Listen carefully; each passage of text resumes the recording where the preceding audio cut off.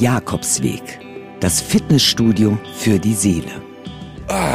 Ey, ich wusste, dass die Folge irgendwann kommen wird und jetzt ist sie da. Ich meine, wie logisch ist es, dass ich im Jakobsweg irgendwann mal den Jakobsweg laufe, oder?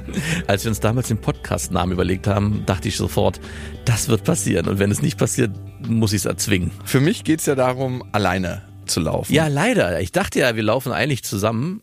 Aber als ich erfahren habe, nein, ich mache das nach meinem Dunkelretreat alleine, damit ich weiß, wie sich das anfühlt, ja, bleibt mir wohl nichts anderes übrig, als mir dann die Bilder anzusehen und die Videos anzugucken, wie schön es dann dort wirklich aussieht. Und ich habe eine Vorstellung davon, wie schön es aussehen wird. Es gibt ja viele, viele Jakobswege und ich weiß nicht, ob der heilige Jakobus es wirklich geschafft hat, alle zu laufen, weil der hätte richtig Strecke machen müssen in seinem Leben. Genauso wie die Knochenfunde, wenn man die so alle zusammenzählt, dann gibt's wahrscheinlich mehrere heilige Jakobusse. Ja. Aber ich glaube gar nicht, dass es darauf so richtig ankommt. Also für mich kommt es nicht darauf an, ob der heilige Jakobus die ganzen Wege wirklich gelaufen ist, sondern dass man sich Zeit für sich nimmt.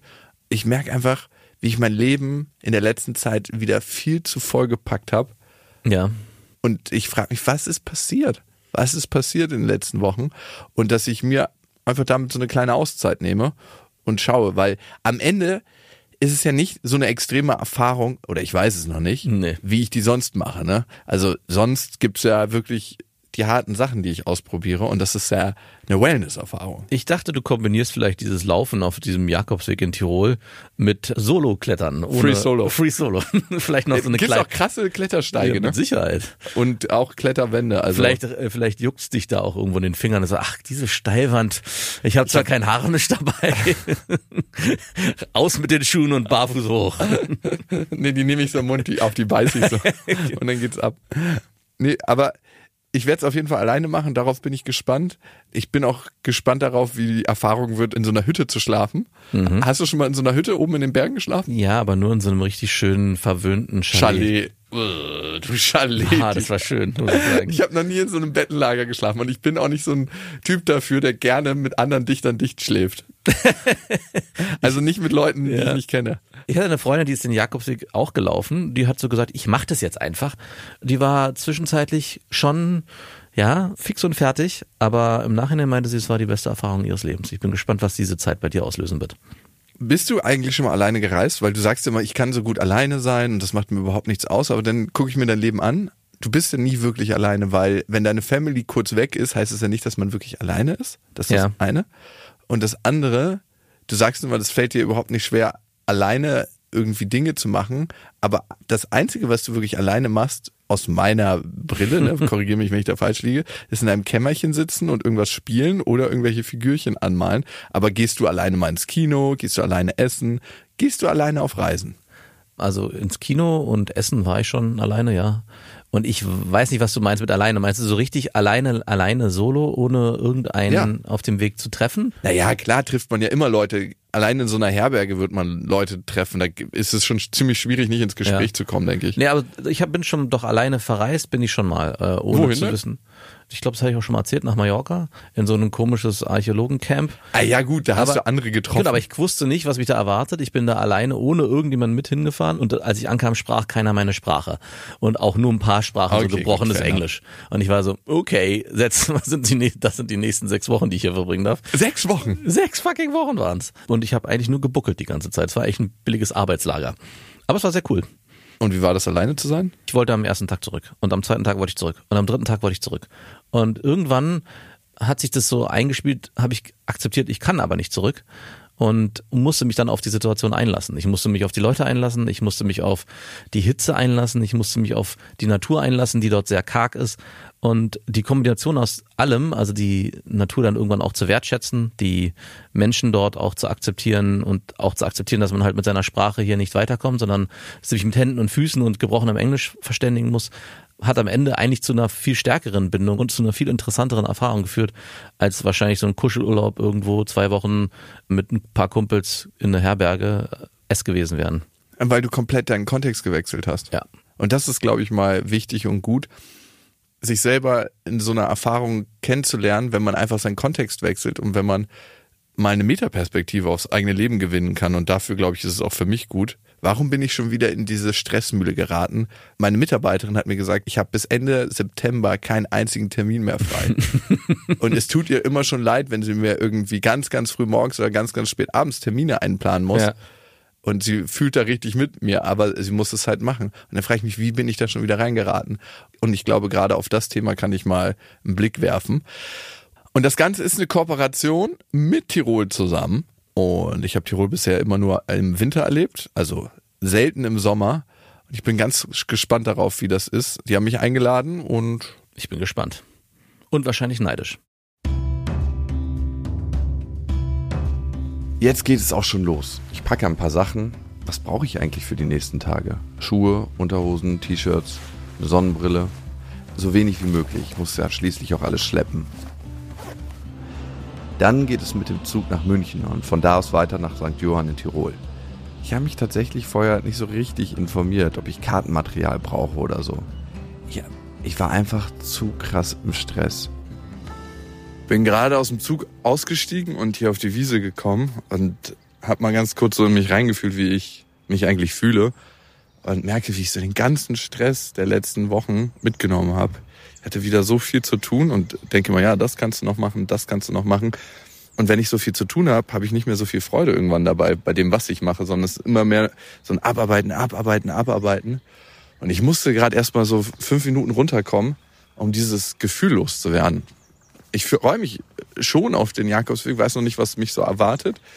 Und vielleicht ist es eine Gelegenheit, mal ein bisschen zu mir zu kommen. Ich mache ja normalerweise Sachen, die ganz, ganz extrem sind. Ne? Ayahuasca, Pilze, Ketamin, Dunkelretreat.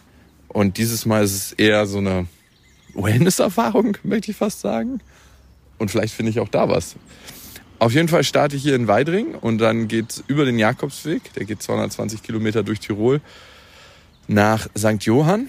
Ich gehe sogar durch ein Örtchen, was St. Jakob heißt. Mehr Jakobsweg geht eigentlich nicht. Ich hoffe, ich treffe den heiligen Jakobus und jetzt geht's los.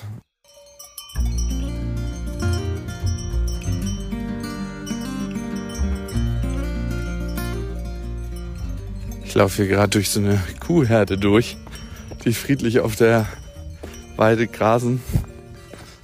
Ist echt so idyllisch hier. Also, es ist ein absolutes Klischee, diese Kühe mit den Glocken. Das ist trotzdem ein super geiles Klischee. Und hier ist es einfach Leben. Also, in meinem Kopf ist das Klischee und hier ist es einfach so. Kühe treffe ich noch einige über die nächsten Kilometer. Andere Wanderer, komischerweise keine. Es ist so krass still hier. Das Einzige, was die Stille durchschneidet, ist mein Stöhnen. Für mich gibt's auf dem Weg hier. Es ist gerade ein richtig harter Anstieg. So viele Parallelen zum Leben. Weil im Leben gibt's auch so Lebensabschnitte, die einfach nur anstrengend sind. Nur anstrengend. Aber gerade das Pausieren macht dann viel mehr Spaß. Und es wartet irgendwie immer am Ende ein Highlight auf einen. Hier ist es die Aussicht oder die Gönnung auf der Hütte in Form von Essen. Das sind so die kleinen Dinge, an denen man sich wieder erfreut. Und im Leben ist es halt was anderes. Und es fängt alles irgendwie, klar, es klingt jetzt krass nach Poesiealbum und so, aber es fängt alles irgendwie mit dem ersten Schritt an. Und mit dem Weitergehen. Schritt für Schritt für Schritt für Schritt. Und bei mir mit dem Stöhnen.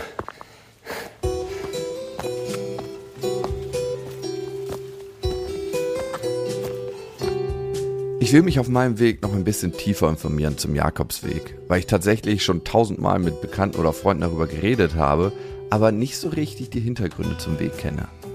Was macht den Jakobsweg als solches so besonders, dass ihn Jahr für Jahr auf der ganzen Welt verteilt Hunderttausende von Menschen begehen wollen? Für den Abschnitt in Tirol ist Stefan Niedermoser zuständig. Also, der Weg als solches ist für sich selber zuständig, aber er kümmert sich zum Beispiel um die Beschilderung. Ich möchte als erstes mal hören, ob er selber den Weg schon gegangen ist. Ja, viele hunderte Kilometer, weil mein Schulweg von zu Hause in die Schule war am Jakobsweg und den musste ich immer zu Fuß gehen.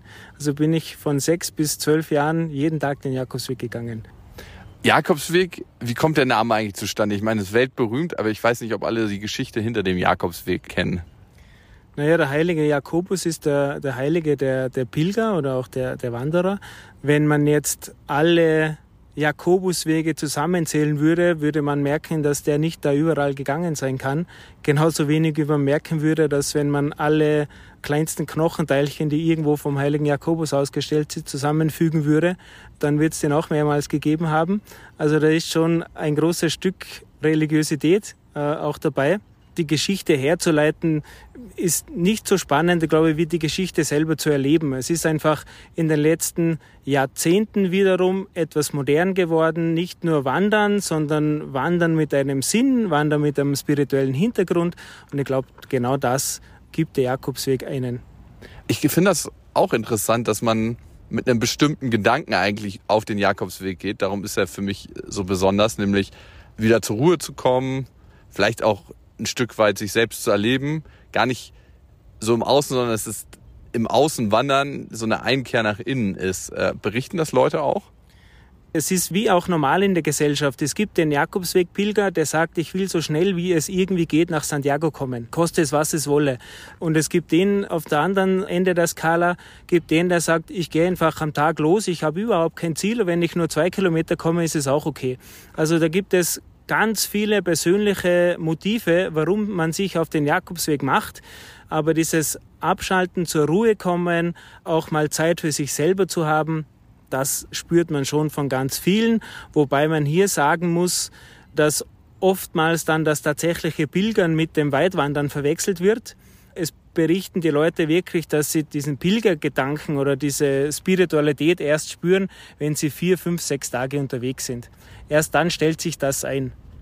Was stellt sich da ein? Also nur für mich schon mal als kleine Vorausschau.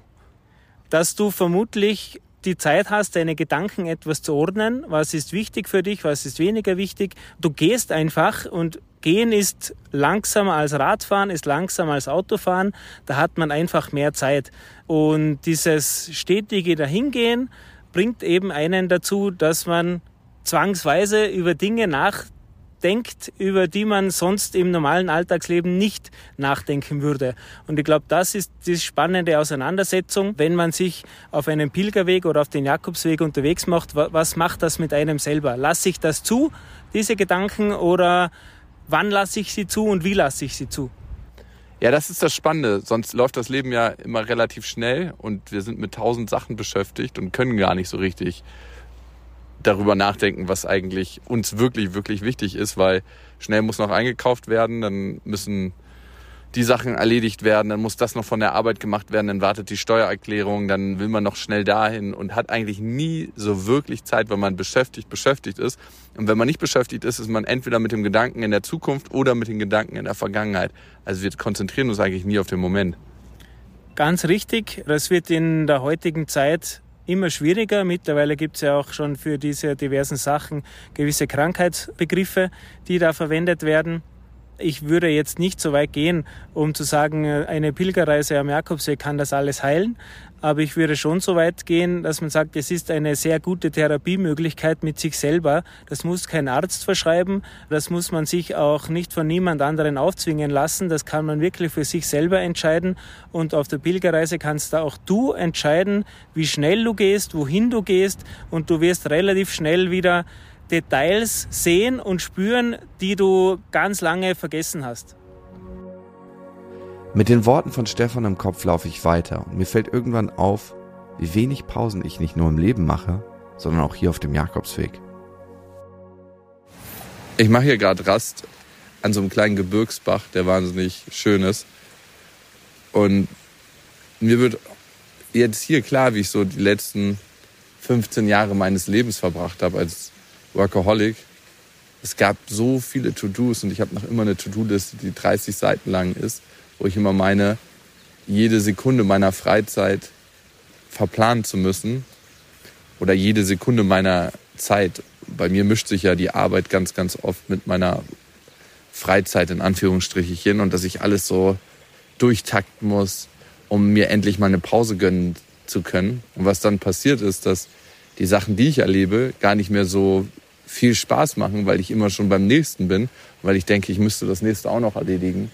Und ich sehe das Leben ganz oft als eine riesen To-Do-Liste an, die ich abzuarbeiten habe. Und hier auf dem Jakobsweg merke ich, dass wenn ich weniger einplanen würde und mehr genieße, dass eigentlich genau da das Leben anfängt. Ich denke mir immer so, ja, in 5 Jahren musst du weniger arbeiten, in 10 Jahren musst du weniger arbeiten. Aber dieser Zeitpunkt kommt nie, weil ich weiß, dass ich das ja schon vor 10 Jahren gedacht habe und jetzt sind 10 Jahre vergangen und der Zeitpunkt ist nicht gekommen. Das heißt, wenn ich den nicht selber einleite und sage, ey, jetzt ist Genusszeit, dann wird er niemals kommen, dieser Moment. Momente wie jetzt, wo ich einfach am Wasser sitze und denke mir so, wärst du jetzt gern woanders? Nee, ich wäre genau gerne hier.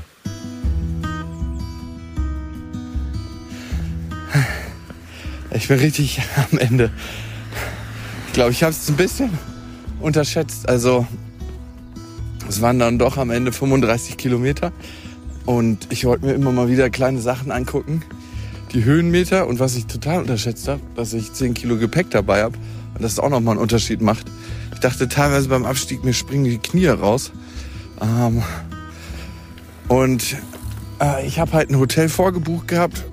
Vielleicht ist das so ein Ding, was ich nicht mehr machen sollte. So krasse Planung im Urlaub. Da gibt's ja immer so 2 verschiedene Lager. Die einen, die planen alles durch und wollen an jedem Tag des Urlaubs wissen, was sie so machen und wann sie was machen. Und dann gibt's die Leute, die eher sagen, ich will spontan entscheiden und gucken, was sich so ergibt. Und das kann man hier sehr, sehr geil machen eigentlich in der Region. Jetzt nicht alles ausgebucht, gerade im Sommer nicht. Und dann guckt man einfach, wie viel möchte man an dem Tag überhaupt laufen. Oder möchte man ein bisschen lesen, weil darauf kommt es ja eigentlich auch an. Ne? Und das ist so eine Notiz an mich selber, nicht immer zu denken, ich müsste jetzt jeden Tag 35 oder 40 Kilometer laufen, damit ich auch wirklich die Erfahrung für den Jakobsweg gemacht habe, die ich auch brauche, sondern vielleicht ist genau die Erfahrung mal ein bisschen weniger zu machen. Also ich laufe hier gerade, als ob ich aus einer Knie-OP komme. Ich laufe hier wie mein Opa und der hat 2 Kniegelenke neu bekommen. Also es sieht aus, als ob ich irgendwas mir in den Po gesteckt habe. Aber jetzt gleich bin ich im Hotel. Es war für mich ein richtiges Highlight, diese ganze Natur zu erleben und mit jedem Schritt, obwohl ich so fertig bin, meine Gedanken freier und freier werden zu lassen. Also ich hatte so viel im Kopf von wegen, das muss noch erledigt werden und das muss ich noch machen. Aber mit jedem Schritt ist das von mir abgefallen. So ganz klein, so portionsweise, als ob immer so ein Korn wegrieselt. So ein Gedanke, der mich irgendwie beschäftigt, weggerieselt, mit jedem Schritt weggerieselt. Jetzt gleich komme ich im Hotel an. Mal sehen, wie das ist. Im Hotel angekommen bestelle ich erstmal 2 Vorspeisen und 2 Hauptgerichte. Der Kellner schaut mich unglaublich an und dann auf die leeren Plätze neben mir. Erwartet wahrscheinlich, dass da noch andere Menschen kommen. Aber ich esse einfach alles alleine auf. Kurz danach lege ich mich hin und ich schlafe einfach sofort ein. Bis am nächsten Morgen der Wecker klingelt. Ich bin hier gerade aus dem Hotel rausgegangen, Tag 2 der Etappe vom Jakobsweg. Und das Krasse war, ich habe so rausgeguckt und dachte mir, hey, regnet gar nicht. Alle Leute haben sich gestern darüber unterhalten, am Abendbrottisch, dass es morgen so krass regnen wird und was machen wir denn? Und in den Bergen kann man das nie so wirklich 100% einschätzen. Es ist ein bisschen bewölkt, aber es regnet nicht. Es sollte in Strömen regnen, es ist perfektes Wanderwetter. Und das finde ich mal wieder so bezeichnend, dass wir alle so den Wetterbericht gucken und denken, wir können alles vorhersagen und dann wird es doch ganz anders, besonders in den Bergen. Das ist für mich so eine Metapher fürs Leben, dass man eben nicht alles kontrollieren kann, sondern sich manchmal wahrscheinlich einfach drauf einlassen muss. Heute geht's vom Jakobsweg ein bisschen ab auf den Adlerweg. Der ist ein bisschen anspruchsvoller vom Gelände und ich habe 10 Kilo auf dem Rücken. Meine Knie haben sich auf jeden Fall gestern schon gemeldet, aber es soll auch ultra schöne Aussichten haben. Hört ihr das?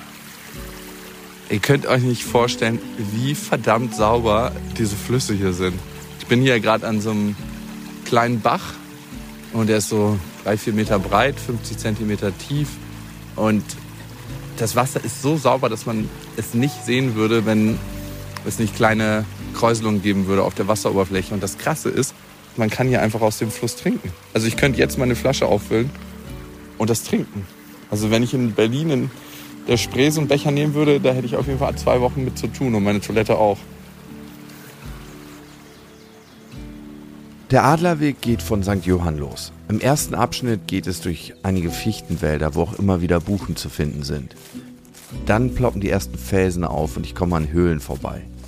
Und allmählich wird der Anstieg immer steiler. Meine Beine glühen so krass. Ich habe noch 8 Kilometer. Aber das kann man sich frei einteilen. Für mich ist es heute auf jeden Fall ganz geil, sich mal auszupowern. Während man das macht, ist es auf jeden Fall ätzend. Danach ist es gut. So ein bisschen wie Kältebad. Während man kalt duscht oder in eine kalte Wanne geht, ist es kacke. Danach ist es geil. Ich dachte früher mal, Wandern wäre nur was für alte Leute. Entweder bin ich jetzt auch ein alter Mensch geworden oder habe es einfach für mich entdeckt. Es ist doch viel schöner, als ich dachte. Also früher war mir das viel zu langweilig. Immer so wandern, da setzt man einen Fuß vor den anderen. Und mittlerweile ist es geil. Vielleicht, weil mein Leben sonst auch so schnell ist und man mal durchs Wandern realisiert, wie krass eigentlich alles doch auseinander ist. Ne? Also in Berlin zum Beispiel könnte man ja eine Fernbeziehung führen. Wenn man am anderen Ende der Stadt wohnt, sind das safe 20 Kilometer. Und wenn man jetzt nicht Fahrrad, U-Bahn, Auto hätte, müsste man immer zu seiner Freundin fucking 5 Stunden laufen. Und durch dieses Wandern merkt man einfach erstmal wieder, was bedeutet, so die Entfernung zurückzulegen. Es gibt hier auch Hütten in Tirol, die erreicht man wirklich nur zu Fuß. Das heißt, jede kleine Apfelsaftschorle, die man da trinken kann, alles muss mit einem Rucksack hochgetragen werden.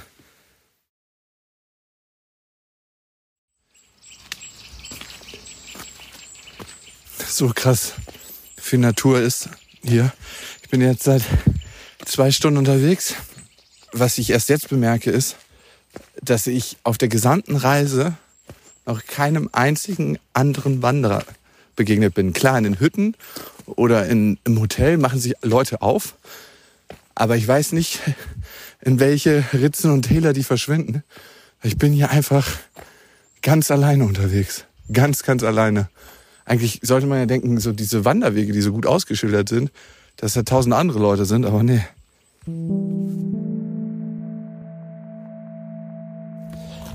Es ist gerade so krass Nebel aufgezogen, ich sehe überhaupt nichts mehr. Also es ist wirklich, ich sehe 3 Meter weit. Das ging von jetzt auf gleich. Ich halte mich hier an den Weg, setze einen Fuß vor den anderen und gucke, wo es lang geht. Also das Stück, was ich sehe, sieht romantisch aus. Hat auch irgendwie so eine Parallele zum Leben, ne? Manchmal weiß man auch nicht, wo es lang geht. Also ich zumindest.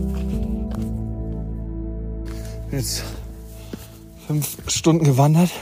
Ich habe mittlerweile so krass Hunger. Und hier war eine Alm ausgeschildert. Da hieß es, die hat auf. Dachte ich schon, da esse ich was Leckeres. Ich habe nämlich gar keine Snacks mehr dabei. Die habe ich am ersten Tag alle aufgegessen. Und die hatte leider geschlossen. Also ich kann es verstehen, weil hier gerade wenig los ist. Aber ich hatte mich irgendwie auf so einen leckeren Snack eingestellt. Also verdursten tut man hier nicht. Getränke konnte man sich auch aus der Garage nehmen. Da war so eine Kasse aufgestellt. Aber ich habe schon richtig Lust, was zu essen. 1,5 Stunden sind es jetzt noch bis zur nächsten Alm, wo es dann hoffentlich was zu essen gibt. Notiz an mich selber. Nicht alles aufsnacken am ersten Tag. Ein bisschen was für die Reise überlassen. Oh, es macht auch so hungrig.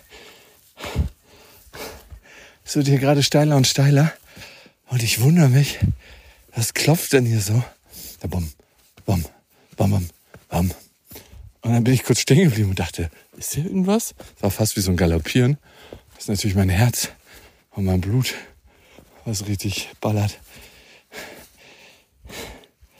Ich habe den Eindruck, dass ich so mit jedem Schritt langsamer werde. Hier ist auch niemand, wirklich fucking niemand. Und dass ich einfach so Hunger habe, dass ich gar keine Energie mehr habe. Ich laufe bald rückwärts hier.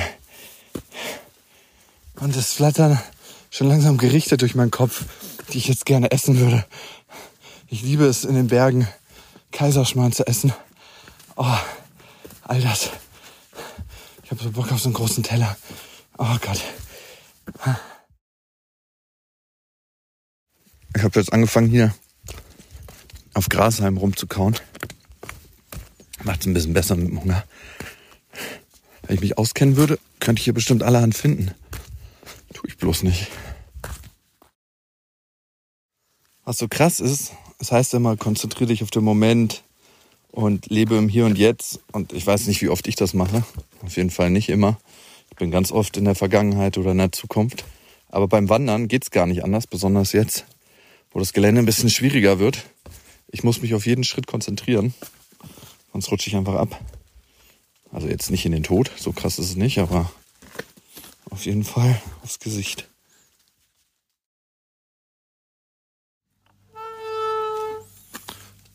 Das ist die Pforte zur Hütte. Erreicht.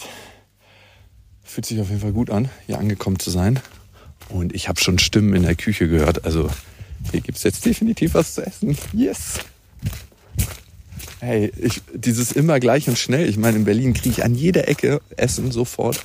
Killt auch irgendwie krass den Genuss. Also ich freue mich jetzt auf alles, was es hier gibt. Es gibt eine Menge, wie ich sehe. Spinatknödel mit Salat. Okay, schon was gefunden. Davor Kaiserschmarrn. Guten Appo!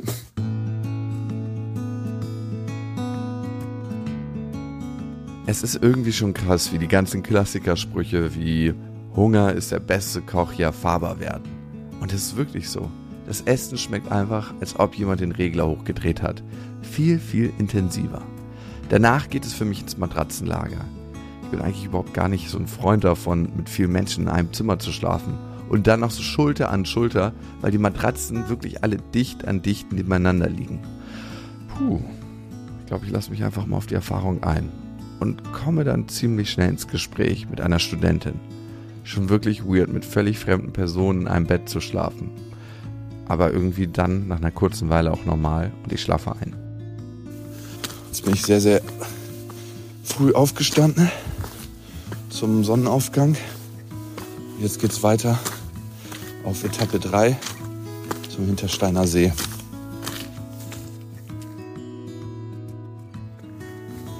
Hier geht's gerade ultra krass bergauf. Und das ist auf jeden Fall krass, wenn ich daran denke. Das geht heute 6 Stunden so. Da muss ich mich auf den jeden nächsten Schritt konzentrieren. Und in meinem Kopf wird wieder mal Techno gespielt. So krass pumpt mein Herz. Die ganze Zeit so bam, bam, bam, bam. Also wie ein Beat, der einen antreibt. Okay, das ist das erste Mal in dieser Reise, dass ich wirklich lost bin. Hier gibt es 2 Abzweigungen und vielleicht bilde ich mir nur ein, dass das eine Abzweigung ist und für Bergsteiger ist es völlig klar, dass es die eine Route geht, aber hier geht es entweder so eine richtig ordentliche Felsbrockensteile hoch oder so eine Geröllpassage, die mehr nach einem Abrutsch aussieht als nach einem Weg. Jetzt muss ich mich entscheiden. Ich habe heute eine taffe Tour vor mir. So ein richtig schöner Umweg von 2 Stunden wäre nicht so angenehm. Aber ich probiere mal eine aus. Ich probiere mal die Geröllpassage.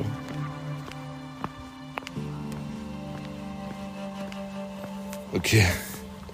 Der Anstieg wird hier immer krasser. Und ich sehe, dass es noch krasser wird im Vordergrund. Und ich habe schon lange keine Punkte oder irgendwelche Orientierungsstücke mehr gesehen. Fühlt sich gerade nicht so gut an. Fuck. Und ich bin ohne Frühstück losgegangen und mal wieder ohne Proviant, ey. Gott. Ich dachte, ich hätte von gestern gelernt. Okay, ich sehe gerade, ich habe einen Punkt verpasst und ich hätte eigentlich abbiegen müssen und am Fels und nicht den Fels hinauflaufen müssen. Okay, ich bin wieder auf dem richtigen Weg. Wie im Leben manchmal, ne? Biegt man einmal kurz ab, verläuft sich, kommt wieder und ist dann wieder auf seinem Pfad. Ich habe mich gerade ein bisschen kraftlos gefühlt, weil ich bin ohne Frühstück, ohne Trinken und ohne Proviant mal wieder morgens losgelaufen. Und nach 2 Stunden dachte ich so, wow, da geht gar nichts mehr. Und dann kam zum Glück eine Hütte, da habe ich ordentlich gefrühstückt. Und seitdem ist es so, als ob wirklich ich an der Tankstelle war und einfach aufgetankt habe. Und ich frage mich, ob das reine Kopfsache ist oder ob das wirklich einen Einfluss hat auf den Körper. Das ist vielleicht eine krass dumme Frage, aber ich glaube, da muss ich mal kurz nachgehen. Und darum telefoniere ich mit Maurice Ressel von der Wildnisschule Lupus. Maurice, ich habe gemerkt, ich war ein paar Stunden im Gebirge unterwegs, hatte nichts zu essen dabei. Die Hütte, die ich mir erhofft hatte, hatte auch nichts. Und dann hatte ich das Gefühl, ich werde immer energieloser und energieloser. Und ich habe mich gefragt, nachdem ich dann was gegessen habe und wieder voller Energie war, ob das eher so ein psychischer Effekt ist, dass mein Kopf weiß, okay, jetzt habe ich was gegessen, jetzt muss ich wieder Energie haben, oder ob das auch wirklich einen physischen Aspekt hat. Das hängt auch ganz klar damit zusammen, ja, welche Leistung du erbringst, ne? Also bei geringer Leistung verbrauchst du so 2500 Kilokalorien, aber wenn du halt wirklich straff läufst oder so, dann kommst du schon auf deine 4000 und in Extremsituationen kann man schon seine 6000 Kilokalorien verbrauchen. Also das ist nicht nur dein Kopf, sondern es ist tatsächlich auch der Körper, der dich halt warnt und sagt, pass mal auf, führ mir auf jeden Fall Nahrung zu, sonst sieht's eng aus, ne? Eng in dem Moment, aber definitiv auch eng dann für den nächsten Tag, ne? Also das ist dann ein Warnsignal, das man definitiv ernst nehmen sollte. Und es ist wirklich so, dass ich das aus meiner Erfahrung kenne, wenn ich jetzt eine extreme Leistung erbringe und ja dann nicht wirklich gut für mich sorge, ne, das halt auch übergehe, dann bin ich am nächsten Tag leistungsunfähig. Ne? Und man sagt ja, okay, man kann jetzt 3 Tage ohne trinken, 3 Wochen ohne Nahrung, ne, diese Dreierregel. Aber das kann ich so nicht bestätigen, ne? Also das kommt immer drauf an, was man halt macht, ne? Also der längste Hungerstreik, der ging so 3 Monate. Also da fährt man ja auf Leistung 0. Also die sitzen da wirklich dann nur in der Zelle oder sitzen an einem Platz und dann ist das möglich. Aber wenn man wandert, dann hat man einen viel höheren Verbrauch und da sollte man die Signale wahrnehmen. Ich habe mal von so einer Regel von den Marines gehört, dass wenn man das Gefühl hat, nicht mehr zu können, dass der Körper in Wirklichkeit noch 60% seines Leistungspotenzials hat. Kannst du das auch unterschreiben? Ja, das kann ich unterschreiben. Also eine große Komponente in der Leistungsfähigkeit ist definitiv der Geist. Das ist ganz klar. Das kann man auch schulen. So the force of will, also diese Willenskraft, die man dann entwickelt, das würde ich aber definitiv abkoppeln von der Nahrungszufuhr. Ne? Also das heißt, diese Marine-Regel basiert eher darauf, okay, ich habe meine Nahrungszufuhr, ne? Ich bin schon 2-3 Tage am Limit im Einsatz sozusagen und kann nicht mehr. Und dann kommt diese Regel zu tragen, doch, du kannst. Und dann kannst du viel über diese Willenskraft, diesen Überlebenswillen, würde ich das jetzt mal sagen, auch machen. Ne? Und das hängt aber nicht mit der Nahrungszufuhr ab, ne? Sondern das ist dann wirklich, okay, ich habe zwar Nahrung, aber mein Körper kann nicht mehr, ne? Weil es einfach so anstrengend war, ne? Sprich halt psychischer Stress, Stress durch ja den Kampfeinsatz sozusagen, ne? Wahrscheinlich auch noch Verletzungen und so weiter und so fort. Aber genau, wenn man da wirklich tough ist und geschult ist, dann kann man das auch überwinden mit seinem Geist. Definitiv. Du hast gerade von der Dreierregel berichtet. 3 Minuten ohne Luft geht, 3 Tage ohne Wasser und 3 Wochen ohne Nahrung. Und jetzt frage ich mich, wenn man jetzt unterwegs ist, verhungern schlanke Menschen schneller als adipöse Menschen? Ja, das hat ganz viel damit zu tun, welche körperliche Konstitution man mitbringt. Und so, da beißt sich auf jeden Fall die Katze in den Schwanz. Wir mit unserer modernen Lebensweise, mit unserer modernen Ernährung, auch mit unseren Schönheitsidealen kommen da nicht so ganz gut weg. Ne? Also schön durchtrainiert, dann halt wenig Fett. Und dann am besten noch die komplette Ernährung auf Kohlenhydrate umgestellt. Das wird, sagen wir mal, wenn man sich jetzt nur aus der Natur ernähren muss, in einer Notsituation zum Beispiel, ziemlich schwierig. Das heißt, wenn ich so an meine Grenzen komme und halt keine Nahrung mehr habe, dann habe ich nur noch pflanzliche Nahrung, die ist eiweißreich, bin aber reiche Nahrung gewohnt.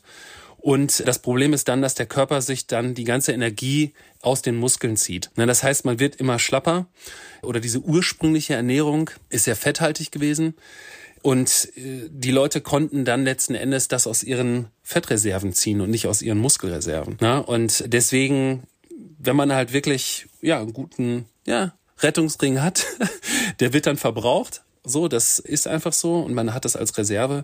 Schlanke Leute haben es da tatsächlich schwerer, ne? Und würden dann auch tatsächlich schneller verhungern. Definitiv. Ja, was sind gute Snacks, die ich auf so einer Wanderung dabei haben könnte? Nüsse, das klassische Studentenfutter, dann halt Dörrobst sozusagen, also alle Nahrungsmittel wie zum Beispiel Reis, Mehl ist auch super, wo du noch Wasser hinzufügen musst. Ne? Also das heißt, bei einer Wanderung willst du es ja leicht haben, du willst das Wasser ja nicht mitschleppen, sondern du willst das Wasser eventuell hinzufügen. Ne? Also sprich wie beim Mehl, wie beim Reis. Genau, also das sind so die klassischen Dinger, die man mitnimmt, ne? Oder halt der Müsli-Riegel und so weiter. Und dann gibt's natürlich diese klassische Trekking-Nahrung, da kann man sich drüber streiten mit dem Nährwert, aber wenn man wirklich wandert, sind das sehr, sehr gute Alternativen, die ich letzten Endes auch mitnehme. Wenn man jetzt nach 3 Tagen verdursten würde, wie viel sollte man denn im Idealfall am Tag trinken oder in der Stunde, wenn man so richtig unter Belastung ist im Gebirge? Ja, also das mit dem Trinken ist so ein Ding. Also es ist halt durchaus realistisch, dass man sagt, dass man viel, viel, viel schneller verdurstet als verhungert. Und das kann mitunter, je nach Umgebung, zwischen 1 Stunde und 10 Tagen sein. Also der Körper braucht enorm viel Wasser. Das Ding ist halt nur, dass er es verprasst. Also der Körper ist durch die Evolution einfach gewohnt, viel Wasser zu haben und er speichert es einfach nicht. Das ist das. Das heißt, wenn du jetzt eine Flasche hast, eine Literflasche Wasser und du dir die reinknallst, dann pinkelst du das einfach aus. Das Ding ist, du musst es dir selber rationieren. Dein Bedarf an Wasser hängt vom Alter, Geschlecht, Leistung, Temperatur, Luftfeuchtigkeit und dem Klima ab. Und das sind halt alles Faktoren, die damit reinspielen. Aber so der Grundbedarf eines 80 Kilo Menschen, du wirst deine 2 Liter brauchen. Und wenn man jetzt das Extrembeispiel nimmt, du hast die 2 Liter und trinkst die auf Ex weg, dann hast du da nichts von, sondern du musst es dir wirklich peu à peu über den Tag halt verteilt rationieren und halt zufügen. So, und das ist so die Faustformel, ne? Also eher in kleinen Schlucken und dosiert als einmal viel. Absolut. Und das auch für den Alltag, ne? Auch das für den Alltag. Ne? Wenn du dir wirklich, wie gesagt, das Glas auf Ex reinkippst, dann du pinkelst es halt wieder aus. Also der Körper verprasst es einfach. Das ist das Problem. Lieben Dank, das war's schon, Maurice. Vielen Dank für die Auskunft. Dann kann es jetzt weitergehen mit meiner Wanderung.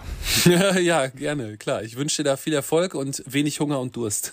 Klar befinde ich mich nicht wirklich in Gefahr, aber es ist trotzdem mal gut zu wissen. Es geht noch ein paar Stunden weiter mit der Wanderung. Über Felsen, kleine Kletterpassagen, durch Wälder, Kuhweiden und durch die schönsten Landschaften. Bis ich auf einmal nicht mehr alleine bin. Es ist fast komisch, anderen Wanderern zu begegnen. Ich bin jetzt fast da und höre so die ersten Stimmen von den Leuten. Und ich bin jetzt wahrscheinlich 6 Stunden am Stück gelaufen, ohne einem Menschen zu begegnen. Und jetzt komme ich langsam wieder zurück.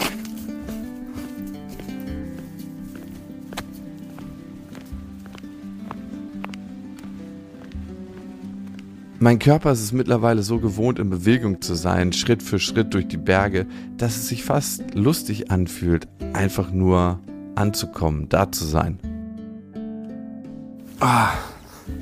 Bin angekommen. Der Hintersteiner See ist ein ultra-türkiser Bergsee, einer der saubersten in Tirol. 7 Stunden Wanderung liegen hinter mir mit ein bisschen Verlaufen.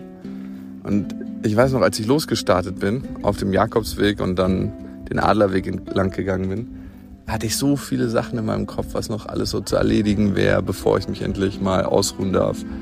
Und dass ich das jetzt auch mal hier erledigen muss. Also ich hatte das mehr als Erledigung im Kopf, diese Reise. Und dann habe ich gemerkt, so Schritt für Schritt, dass hier gar nichts zu erledigen ist, sondern dass ich einfach nur laufe und mir die Sachen angucke. Und wenn ich Lust habe, eine Pause zu machen, dann mache ich eine Pause.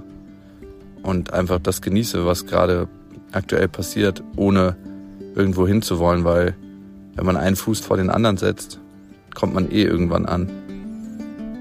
Und ich glaube, das ist was ich auf jeden Fall mehr in meinen Alltag integrieren will. Also dieses To Be statt To Do. Das habe ich recht oft.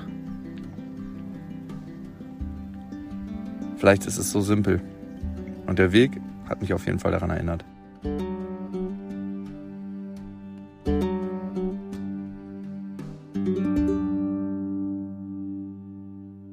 Ich hatte im Vorfeld so viele Fragen, aber eigentlich, nachdem ich das jetzt gehört habe, ist alles gesagt. Und ich muss sagen, es war wirklich angenehm, dich mal auf einer, ja, positiv ist das falsche Wort, auf eine Erfahrung zu erleben, die angenehm für dich war. Wo es nicht darum ging, dich irgendwie an eine Grenze zu bringen. Klar, du warst körperlich auch an deiner Grenze, aber ich kenne dich ja, du bist jemand, der sportlich zäh ist und nie aufgibt. Aber das war einfach schön zu hören, die positiven Erfahrungen, die du gehabt hast auf diesem Jakobsweg. Und ich bin ein bisschen neidisch geworden. Hat man direkt Bock, den Rucksack zu packen, ne? Ey, ich weiß auch damals, keine Ahnung, wie lange es her ist, wollte ich auch unbedingt mal den Jakobsweg laufen. Ich habe das damals mit einer Freundin besprochen, mit der ich so, ja, zusammen war, nicht zusammen war, es war so eine ständige On-and-Off-Beziehung. Und eines Tages rief sie mich an und meinte, du, weißt du was, ich habe mir einen Rucksack gekauft und ich laufe nächste Woche los. Und es hat mich so erschüttert, dass ich es dann selber nie gemacht habe, weil ich dachte, jetzt hat sie mir meine Idee im Prinzip weggenommen. Aber es steht immer noch auf meiner Bucketlist. Aber ich weiß nicht, wann es realistisch wird. War das die mit der Essstörung und für die das ganz handy kam, dass sie den ganzen Tag nichts essen konnte? Exakt, ich musste mich auch daran denken, als du gesagt hast, hey, ich habe den Morgen nicht gefrühstückt und auch irgendwie nichts mitgenommen und meine ganzen Rationen sind nicht da. Das war für sie wahrscheinlich so Standard. Also genau das, was du gesagt hast, ne? Es war in dem Sinne keine extreme Erfahrung, aber dafür eigentlich eine unglaublich extreme Erfahrung, weil ich eine Sache für mich mitgenommen habe, dass es gar nicht immer diese intensiven Erlebnisse braucht, um mich selbst zu finden, sondern es braucht viel, viel mehr Ruhe. Und wahrscheinlich habe ich ein Stück weit Angst, das zu sehen, was da kommt, wenn die Ruhe kommt.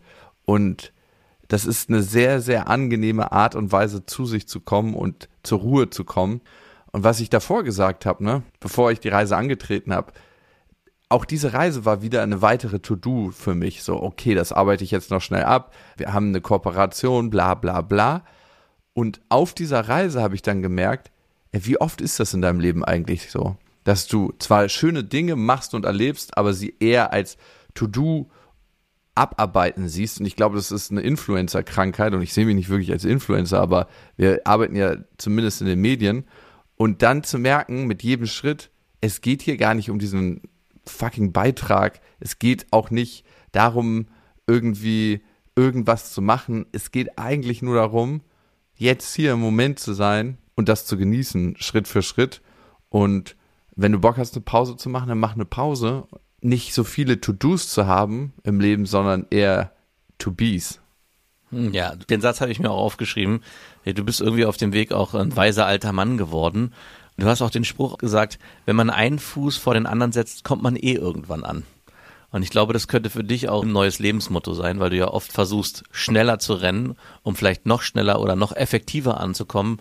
Aber am Ende ist das Geheimnis wirklich ein Schritt nach dem nächsten und dabei nicht zu stolpern. Oder auch manchmal zu stolpern und dann wieder aufzustehen, sagt der alte weise Mann. Nein, und ich habe eine Bitte an dich, by the way.